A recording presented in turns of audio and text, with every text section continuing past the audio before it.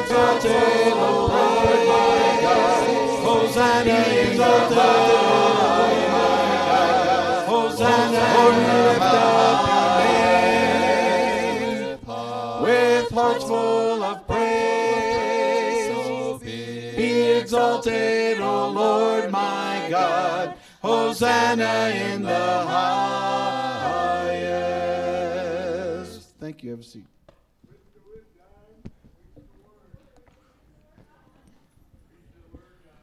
Hi, Peggy. I didn't know you were here. I might have had a different sermon if I knew Peggy McClellan was going to be here. Wow. Love you, Peg. Good morning.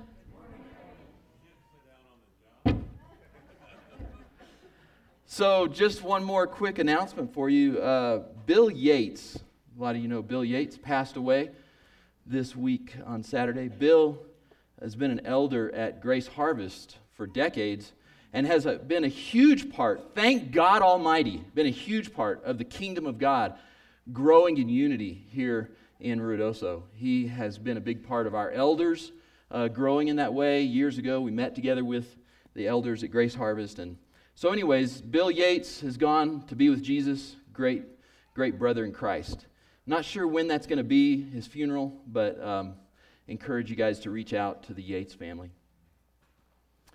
So, Easter's coming. Did you guys know that? I noticed it comes around every year. And it's coming, Resurrection Sunday. And so that's about 4 weeks away. And between now and then, my family and I are going to go on vacation. We are going to be gone next Sunday. And you know, sometimes people like to kid around with preachers and say, well, all you do is work 1 hour a week, which really offends me, I want you to know, because my sermons are only about 30 minutes, all right? And that's all I work is 30 minutes a week. And so stop accusing me of that. I get sick of that. So I think our family, to be honest with you, we're kind of tired right now. We're just, physically and just emotionally, we had a lot on our plate. And so we're going to go take some vacation and turn our cell phones off and get the heck out of Dodge, as they say, for a little while. And so we'll be gone next week. Carl Parsons, thank God that we have great speakers in our church that do a good job of preaching the word. He'll be preaching next week. I'm not sure exactly what he's going to do, but I want to let you know that between now and Easter, we're going to be doing, as Brian said, a series. And I got to tell you a story to kind of introduce it.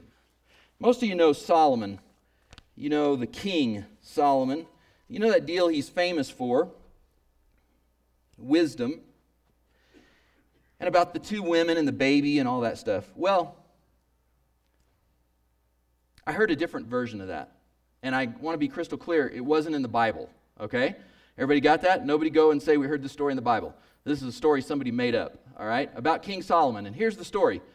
2 women came in to King Solomon, and they brought with them a man who was in the prime of his life, a young man, brought him in. They were dragging him between them, kind of pulling him back and forth. And the first woman said, this man is supposed to marry my daughter. And the other woman said, no, this man is supposed to marry my daughter. And so they were kind of pulling back and forth, and in Solomon fashion, he said to his servant, bring me my biggest and sharpest sword. And so he did, and he said, ladies, stand back. I will cut this man in half, and each of you can have half of him. And the first woman said, yes, that is exactly what you should do. You should cut him in half, and each of us take half of him. And the other woman said, oh, no, let's not shed innocent blood, which he quickly, immediately, King Solomon said, the first woman who said cut him in half, that's the one that he should marry her daughter. And the other one said, but this is, that's not right. It's innocent blood. And King Solomon said, yes, but she wants him cut in half, and that's a true mother-in-law right there. That's who she needs to marry, right there. It's pretty bad. It's better than the other one I had, though. That's. This is not a series of lessons about mother-in-laws. This is a series about kings. This is a series about this chair right here that all of us walk around carrying everywhere we go. every place we go. We're going to spend some time in Psalm chapter 2. We're going to be looking at King Jesus. King Jesus. And if you've got your Bible, I'd encourage you to open to Psalm 2. I'll have a few verses here, but some of it you can just be following along in your Bible as we go. As we approach Easter, we want to think about this. Easter is about some historical facts. Easter Sunday is about the death, the burial, and the resurrection. Historical facts about Jesus. But it's also about something else. Easter Sunday is about a very personal question. Who is King?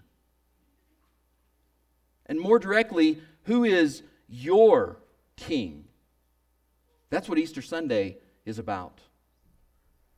And so we're going to use Psalm 2 to ask ourselves this question, to examine our hearts, to ask the Holy Spirit to convict us, to teach us. Thank God He's the teacher and not me. All right? I'm going to bring some scripture. I'm going to bring some application. But the Holy Spirit is your teacher, according to John 14, 15, or 16, somewhere in there. He's your teacher. Let's ask Him to teach. Lord, today, as I do my best to bring forth your word, would you do your best work in the heart, starting with my heart first, and then with each heart here that's willing to open their heart a little bit to the possibility that they might need to grow, to the possibility that they might not have every single thing in place already, to the possibility, if they could crack their heart open a little bit, God, that they haven't arrived, that they don't know everything. If you would just, in the name of Jesus, if you would help us to crack our hearts a little bit about that, and then if you, Holy Spirit, would you miraculously do the best work you do? Work in our hearts. We pray it in Jesus' name. Amen. Psalm chapter 2, Jim read for us, and this psalm really functions in two ways. I'll just tell you those two real quickly. The first way is, as Jim said, in a messianic way.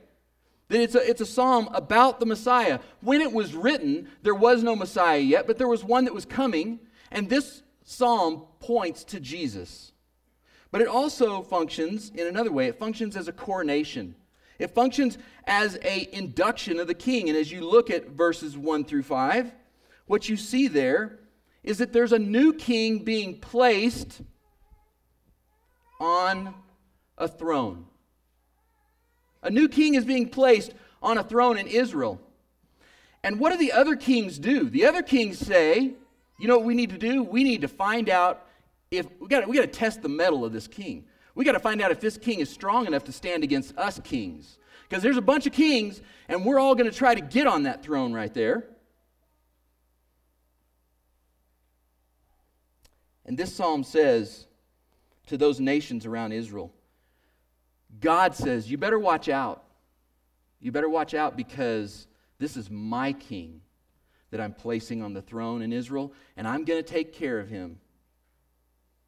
And you better be careful if you challenge him because I'm going to take care of him. But here's the deal. As Jim said, the language demands it has to be bigger than just a coronation back in Israel of a new king. There were many kings, almost 40 of them in Israel and in Judah Judah and Israel. And so it has to be bigger than that because the language is too big for any king. No king could live up to all the things said in Psalm chapter 2. There's no way possible except God's Messiah. So we can read it both ways. And we'll probably take a look at some of those things throughout these weeks, both ways. But here's going to be our outline. I'm going to change it around a little bit at the verses we're going to look at. Here they are right here. Today we're going to look at verses 4 through 9. And the point, I'll just tell you the point right now, is that there is a king. Verses 1 through 3, next week we're going to go back and we're going to look at the truth that we hate the king. There is a king, it's just that we hate the king. And then the last week, verses 10 through 12, we're going to look and see, and that won't be next week, it'll be in 2 weeks when I do that. And then on Easter Sunday, we're going to say verses 10 through 12. Even though we hate the king, we need the king. We desperately need the king. Verses 4 through 9, God is telling us, folks, there is a king. There is a king. Now, talking about kings is a little bit strange for Americans, all right? Because us Americans, we don't have any kings. On purpose. It's not accidental. We don't have any kings. The idea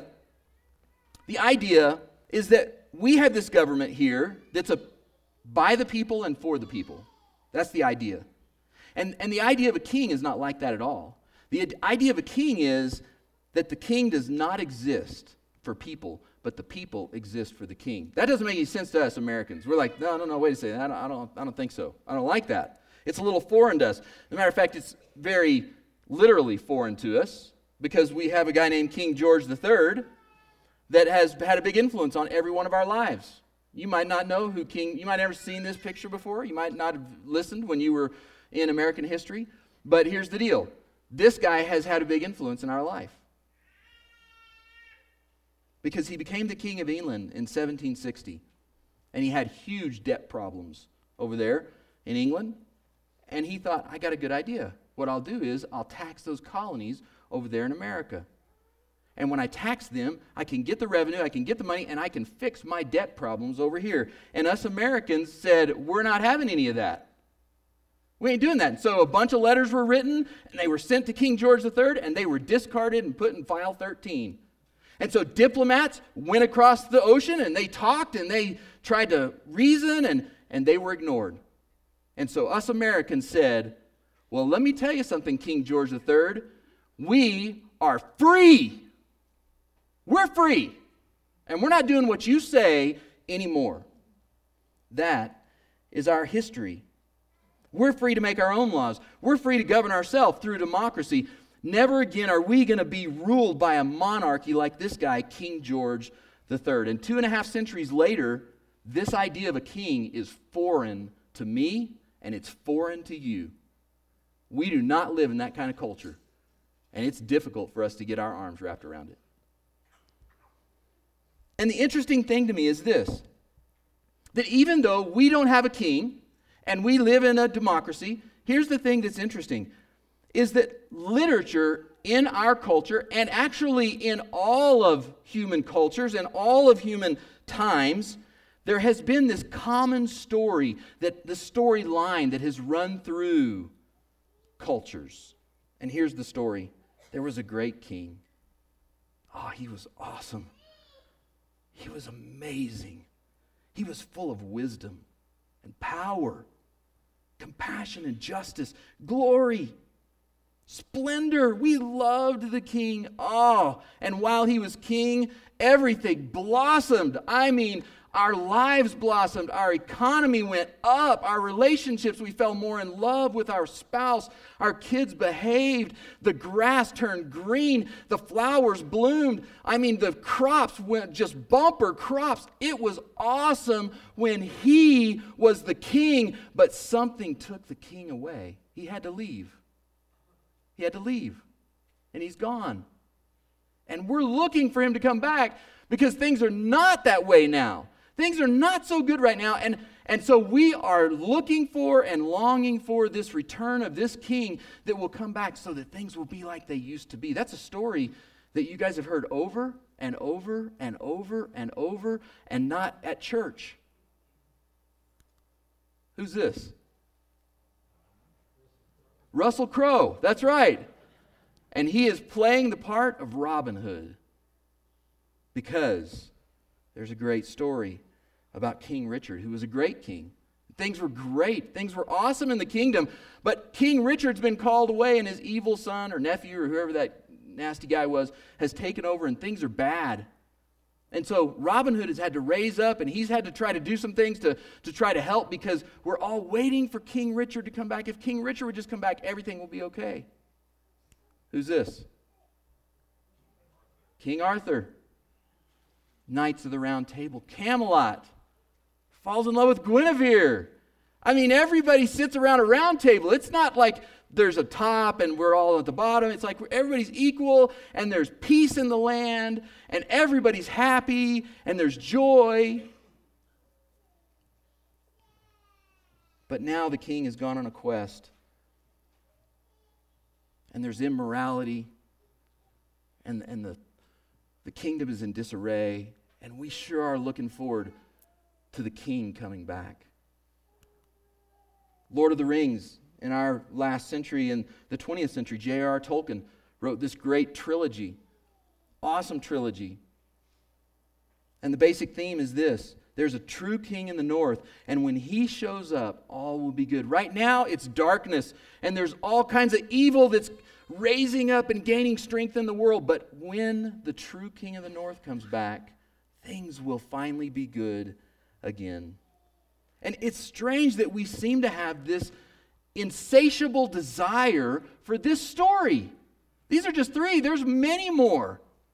We have this desire. We want this story of a good returning king. And part of the reason is because the actual record of real kings in history is that they're horrible. They're terrible. They're tyrannical. They're insane. I was reading in the last few weeks about some kings and some of the insane things kings did. It's horrible. It's horrible. We'll talk more about that next week because it's one of the reasons we hate kings. But historically, it's strange that we would want a king because of all, got all these horrible kings, and yet we like these stories about kings. But here's the deal. Historically, monarchies, where there's a king and a kingdom, they've been toppled and they've been replaced with something like a democracy. And yet still, even though we live here in this place, this democracy, we're still enamored with kings.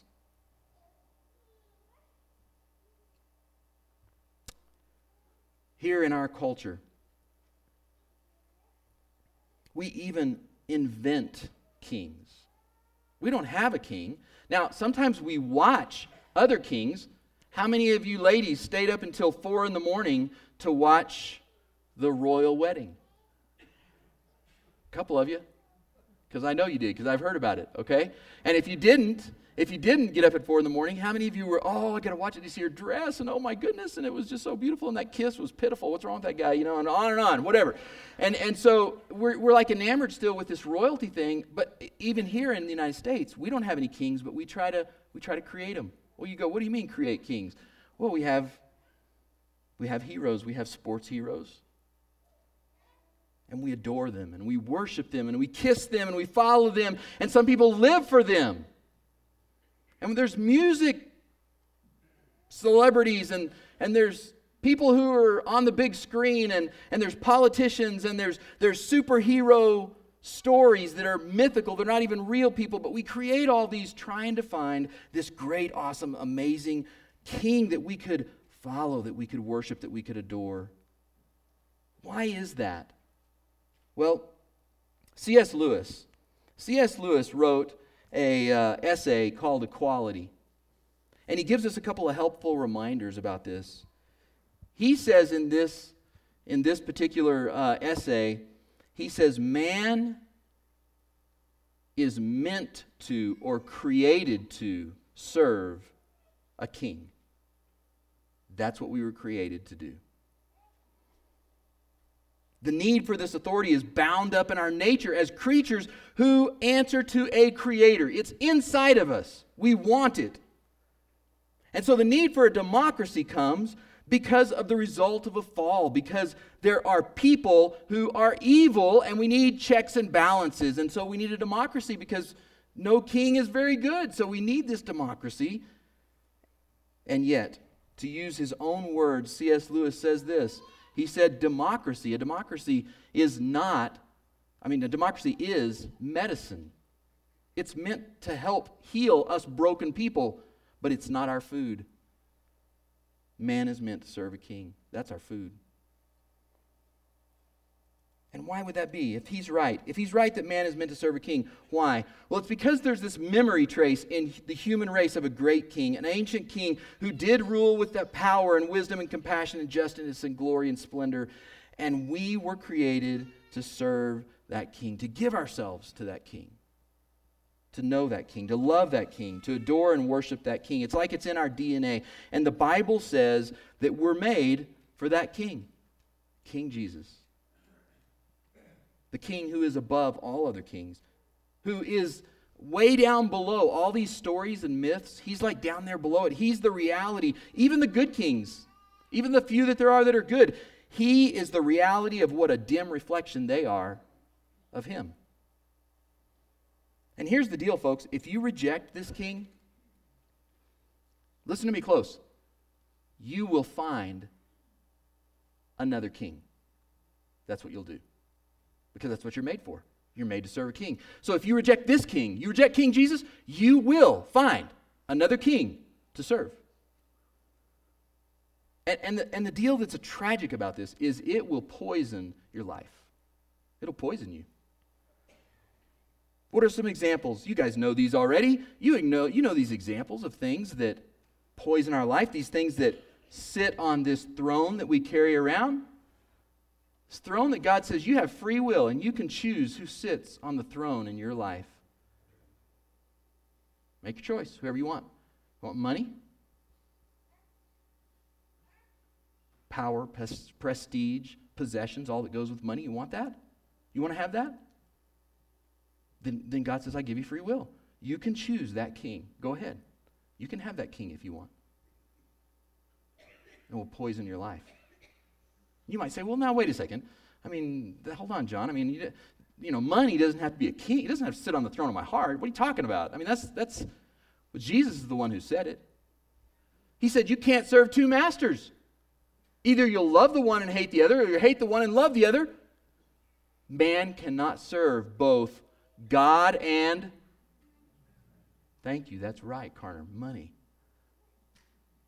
God says, if you are not serving me, there's a good possibility you may be serving money as a king. It's a master. It will destroy your life. Relationships. Some people put people right here. They put their spouse, or they put their children or their grandchildren, or they put their friends, and they say, you sit down right here, friend, at school. You sit down right here, my grandchild, and whatever you say to do, I'll do that. You're the king. You're in charge of my life. I did a wedding. I did a lot of weddings. And I did a wedding a few years ago. And sometimes, occasionally, I'll do a wedding for somebody that comes from out of town that I don't know. And that's what this was. It was a wedding of two people. I didn't know anybody in either family. And so I did the vows, and they answered, I do. And then they wanted to put the ring on the finger, and they wanted to say their own personal vows. A lot of people like to do that, and it's really cool. So the guy, he put the ring on her finger, and he said some really nice, loving, great things. And I'll never forget what she did, because it sent chills down my back. She put the ring on his finger, and she said something like this. I'm not quoting her, but very close. I will do anything for you. You are the number one in my life. Nothing is above you. No other people. No other thing. No one, nothing in the whole world is above you. She just said this. She said these words I'm about to say. If you need me to lie for you, I will lie for you. She said this in her wedding vows. If you need me to kill for you, I would kill for you. I was like, am I on candid camera or something? What's going on here? This is gross and sick, But you know what? She was just speaking words for what some people have in their hearts. There are people who have set a person right here, or a group of people, and said, I will do whatever they say. Maybe the most common thing. Well, wait, let me just say, Jesus said, Jesus said about that? He said, if you come to me, you want to be my disciple, and you don't hate your family, can't be my disciple. In other words, basically what he's saying is, you want to sit someone else on this throne? Not my disciple. Go ahead, you get free will, go choose, do whatever you want, but you're not my disciple if you're setting someone else in this throne. But the one we mostly set here, of course, is me. I'm going to sit here. I'm going to do whatever I stinking want to do. That's what I'm going to do. By the way, I am an American. Don't forget, okay? I don't have a king. I'm the master of my destiny, So, just whatever selfish desires I have. And Jesus, what does Jesus say about that? Well, the Proverbs of the Psalm says, there's a way that seems right to a man, and in the end it leads to death. What does Jesus say about this? If you want to follow me, take up your cross. I always think, what does that mean? Does he mean like, oh, I got a sore knee, that's my cross, Oh, this is my cross to bear, I got a sore knee. No. He's saying, you want to follow me? Take a cross, get up off the throne, and die to yourself. If you don't hate your own life, he says, you can't be my disciple. Those are Jesus' words. Who's sitting on this throne? And really, I mean, if money or other people or myself, if I sit here, you're saying it's going to be poison. Come on, John. That's like hyperbole, Preachers like to exaggerate stuff and say stuff really big and, make a big point. It's not really poison. It's not going to poison you if you do that. It might not be the best, but it's not going to poison you. Well, just deal with what the Bible says. Here's what James says. Each one is tempted when by his own evil desires he's dragged away and enticed, and then after desire has conceived, it gives birth to sin, and sin, when it's full grown, gives birth to death. That sounds a lot like poison to me. Here's what Jesus' own words said. The thief, the one who wants other things to sit here, he came to steal and kill and destroy. Sounds like poison. And so our main point here today is this right here. There is a king. There's a king. There's a king right here on the throne of your heart. There is one. Whether you've thought about it or not, whether you want there to be or not, there's a king on the throne of your heart. There is. And bigger than that, there's a king. And whatever you decide, you can decide anything you want. There's still a king that's the king of the universe. That's what this Psalm 2 says. Is God worried when people plot to put something else on the throne of their heart? No, look at what verse 4 says. The one enthroned in heaven laughs. The Lord scoffs at them. One version says, God is amused at their puny plans. Good luck with that, boys. Go ahead. He kind of like, yeah, that's great, give it a try, I guess. Here's an example of, I think, what this is talking about. God's not upset. God's not upset with people who make this decision. Look at what happens in 1 Samuel. 1 Samuel chapter 8, do you remember that? The people say to Samuel, they say, you know what, Samuel, you're old. Not very nice, but that's what they say to him. You're old, Samuel, and your sons, you know what they are? They don't follow in your ways anymore. So you know what we want you to do? Give us a what? Give us a king. We want to be like the other nations. Give us a king. Samuel is very upset. He's panicked over what they want to do. Is God panicked? God upset? Look at what God says. When they said, give us a king to lead us, this displeased Samuel, so he prayed to the Lord. Listen to what God says. The Lord told him, listen to all that the people are saying to you. It's not you they've rejected me as their king. As they've done from the day I brought them out of Egypt until this day, forsaking me, serving other gods, so they're doing to you. Now listen to them. But warn them solemnly and let them know what the king who will reign over them will do. Poison. Samuel's like, okay, you want a king? Go ahead and get you a king. Poison.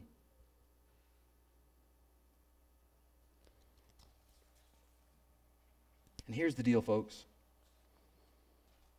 God is not worried. He's not upset. And here's the reason, because there is a king. The true king. And in Psalm 2, he says this. He says, I have installed my king on Zion, on my holy hill. A little bit later, he says, I'll make the nations your inheritance, the end of the earth, your possession. God is basically saying, there's a king, folks. And you know what he's over? He's over Zion, and he's over the whole earth. He's over all of existence. Hebrews quotes Psalm 2. And Hebrews says, you know who that person is? The real king is Jesus. He is the king over all the earth. Revelation says it in a great way. I love what Revelation says. And we sang this in our song today. Brian didn't know I was going to talk about this. But Revelation says Jesus is the Alpha and the Omega. That's what he is. He's the Alpha and the Omega. What in the world does that mean? Well, this is what it means right here. Alpha and Omega. It's part of the Greek alphabet. The first, that's capital A and a small a, capital Omega, small omega, first and last in 24 letters in the Greek language. And Revelation says, you know what Jesus is? He is the Alpha. He's the beginning. Part of what Revelation is telling us is this. He was uncreated. He's not the beta. You know, that's the second letter, alpha, beta, gamma. Okay, he's not God as the alpha and he created Jesus and he's the beta. Revelation is saying, no. Jesus is the alpha. John says it this way in John chapter 1. In the beginning was the Word, and the Word was with God, and the Word was God. And everything that's been created was created through him. Who is that talking about? Who's John talking about? He says in verse 14, John 1 verse 14, the Word became flesh and lived among us for a little while. He's talking about Jesus. Jesus is the Alpha. He is not created. So there is this king in the universe. And it begs the question that we're asking today. Is he your Alpha? Is he your Alpha? Is he your beginning point? Okay, think about it. In your thinking and your reasoning and your direction, your rules that you're going to have for life, your filter through which you see the world, the way you make your decisions, the way you decide what you're going to do today, where does that start? Where does that start? Does it start with Jesus? He's the Alpha. Or does it start with something else? Does it start with your doctrine? Do you say, I've got some doctrine and beliefs, and that's my Alpha, and we're going through that first? That's the first thing. Once we go through that, then we'll decide what to do. Is it your concern about what the outcome is going to be? I got to make a decision. How will that come out? Let's see. I want it to come out good, so that's my Alpha. That's where I'm going to start. I'm going to start there, and then I'm going to make my decision based on how it's going to come out. Is it your worry about what other people will think? Oh, if I do that, that guy or that lady or that person is going to think this or do this. Is it what you were taught as you were growing up? Is it something that's going to make you uncomfortable? Is it your feelings? You say, I feel this way, and that's where I'm going to start. Whatever my feelings are, that's what I start with. Where do you start? Is Jesus your Alpha? In other words, whatever he says about whatever the subject, that's where I start, with Jesus. That's where I look first. If that's the truth, then Jesus is your king. He's sitting here. Jesus is your king. But he's not only the Alpha, he's also the Omega. By the way, if he's not your king, if he's not sitting here, Psalm 2 says he's still the king. He's still the Alpha. He may not be your Alpha, but he's Alpha. So you get to choose. You want him to be your Alpha, you can. But if he's not, he's still the Alpha of the whole universe. Everything begins with him. But he's also the Omega. He's the last. He's the end. All of creation was made for him, and it's heading his direction for the end of all time and the end of all things because he's a king. But here's the question. Is he your Omega? Is he your end? Or is he just a means to get to some other end? Do you have some other Omega? Are you trying to use him as a means to get to your Omega, to your end? Are you trying to use Jesus? See, if my end, if my Omega, let's say it is that I want to be happy. Okay? That's my Omega. That's the end. That's where I'm heading for, and I want to be happy. If that's it, right now, let's say maybe I would say, okay, well, and this is make-believe, Amy and I are doing great. But let's say right now I say, well, it's bad because, Amy and I, our relationship is, things are not going well, and so I'm unhappy. Or my kids are rebellious, and that's not true either. Okay, but my kids are rebellious, and so I'm unhappy. Or maybe I don't have any friends, I'm lonely, and that is true. No, not really. But anyways, it's like I don't have any friends, I'm lonely, I'm all by myself. Okay, and I'm unhappy, and the end that I'm trying to get to is I want to be happy. That's what I want. So, maybe I could use Jesus. I'll go to church, and maybe my marriage will get better, and then I'll get to my Omega. I'll get to my end, which is that I want to be happy. Or maybe I could go to church, and I'll take the kids to youth group, and JE can straighten them out, and then I'll be happy because then they'll be better, and I'll be happy and that's my end. And I could use Jesus to get there. Or maybe if I go to church, I'll meet some nice people, some good friends, and then I'll be happy, and I'll use Jesus to get to my Omega, my end.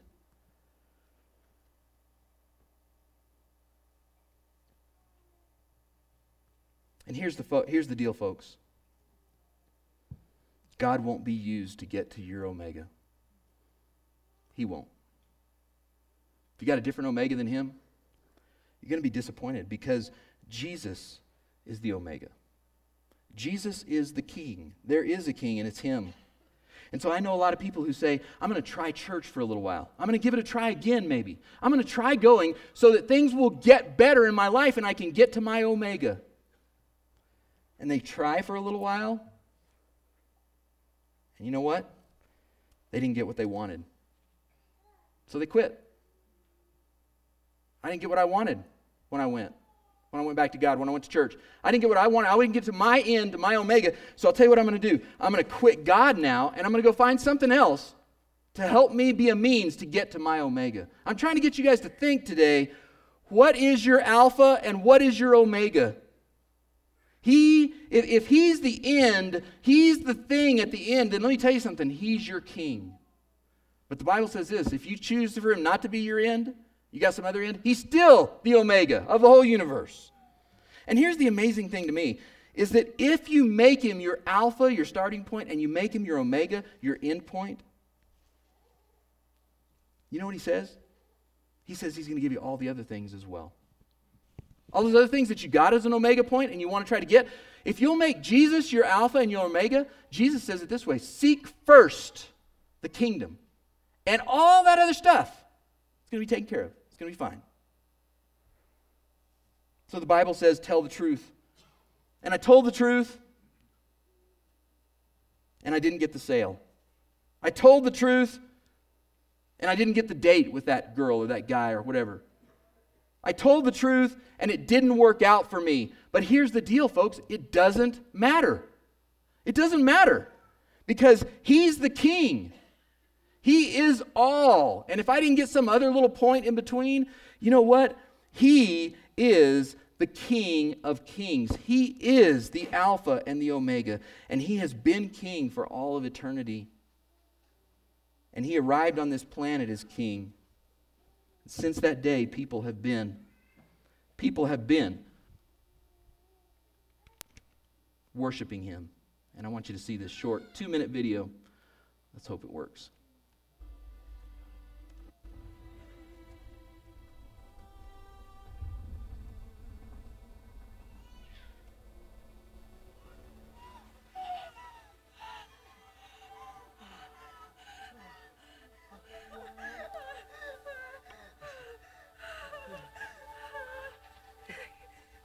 Our son. Thanks be to God.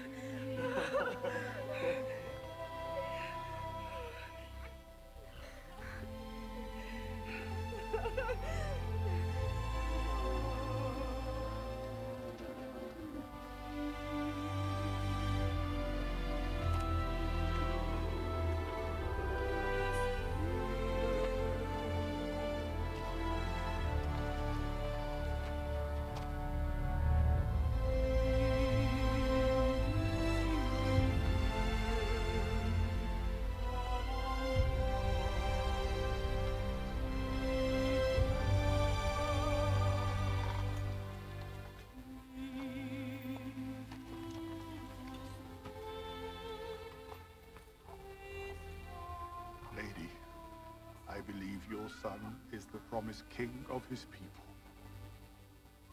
What is his name? Jesus. His name is Jesus.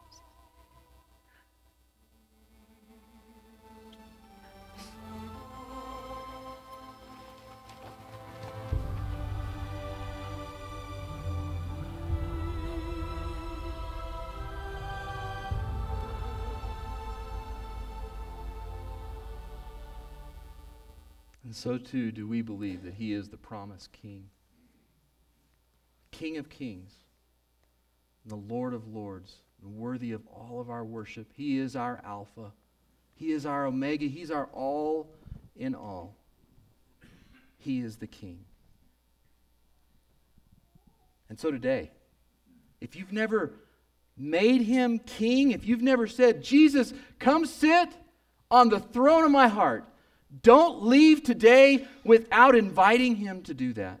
As Paul said, let him dwell inside your heart with faith. Invite him to sit right here if you've never done that before. Don't leave today without doing that. You'll never, ever, ever regret that decision. If you've decided that you want to be baptized, you've never been baptized, and you want to be, you come find me after service, or find me during this invitation song. We're going to stand and we're going to sing. Exalted Lord above all else, we place you at the highest place.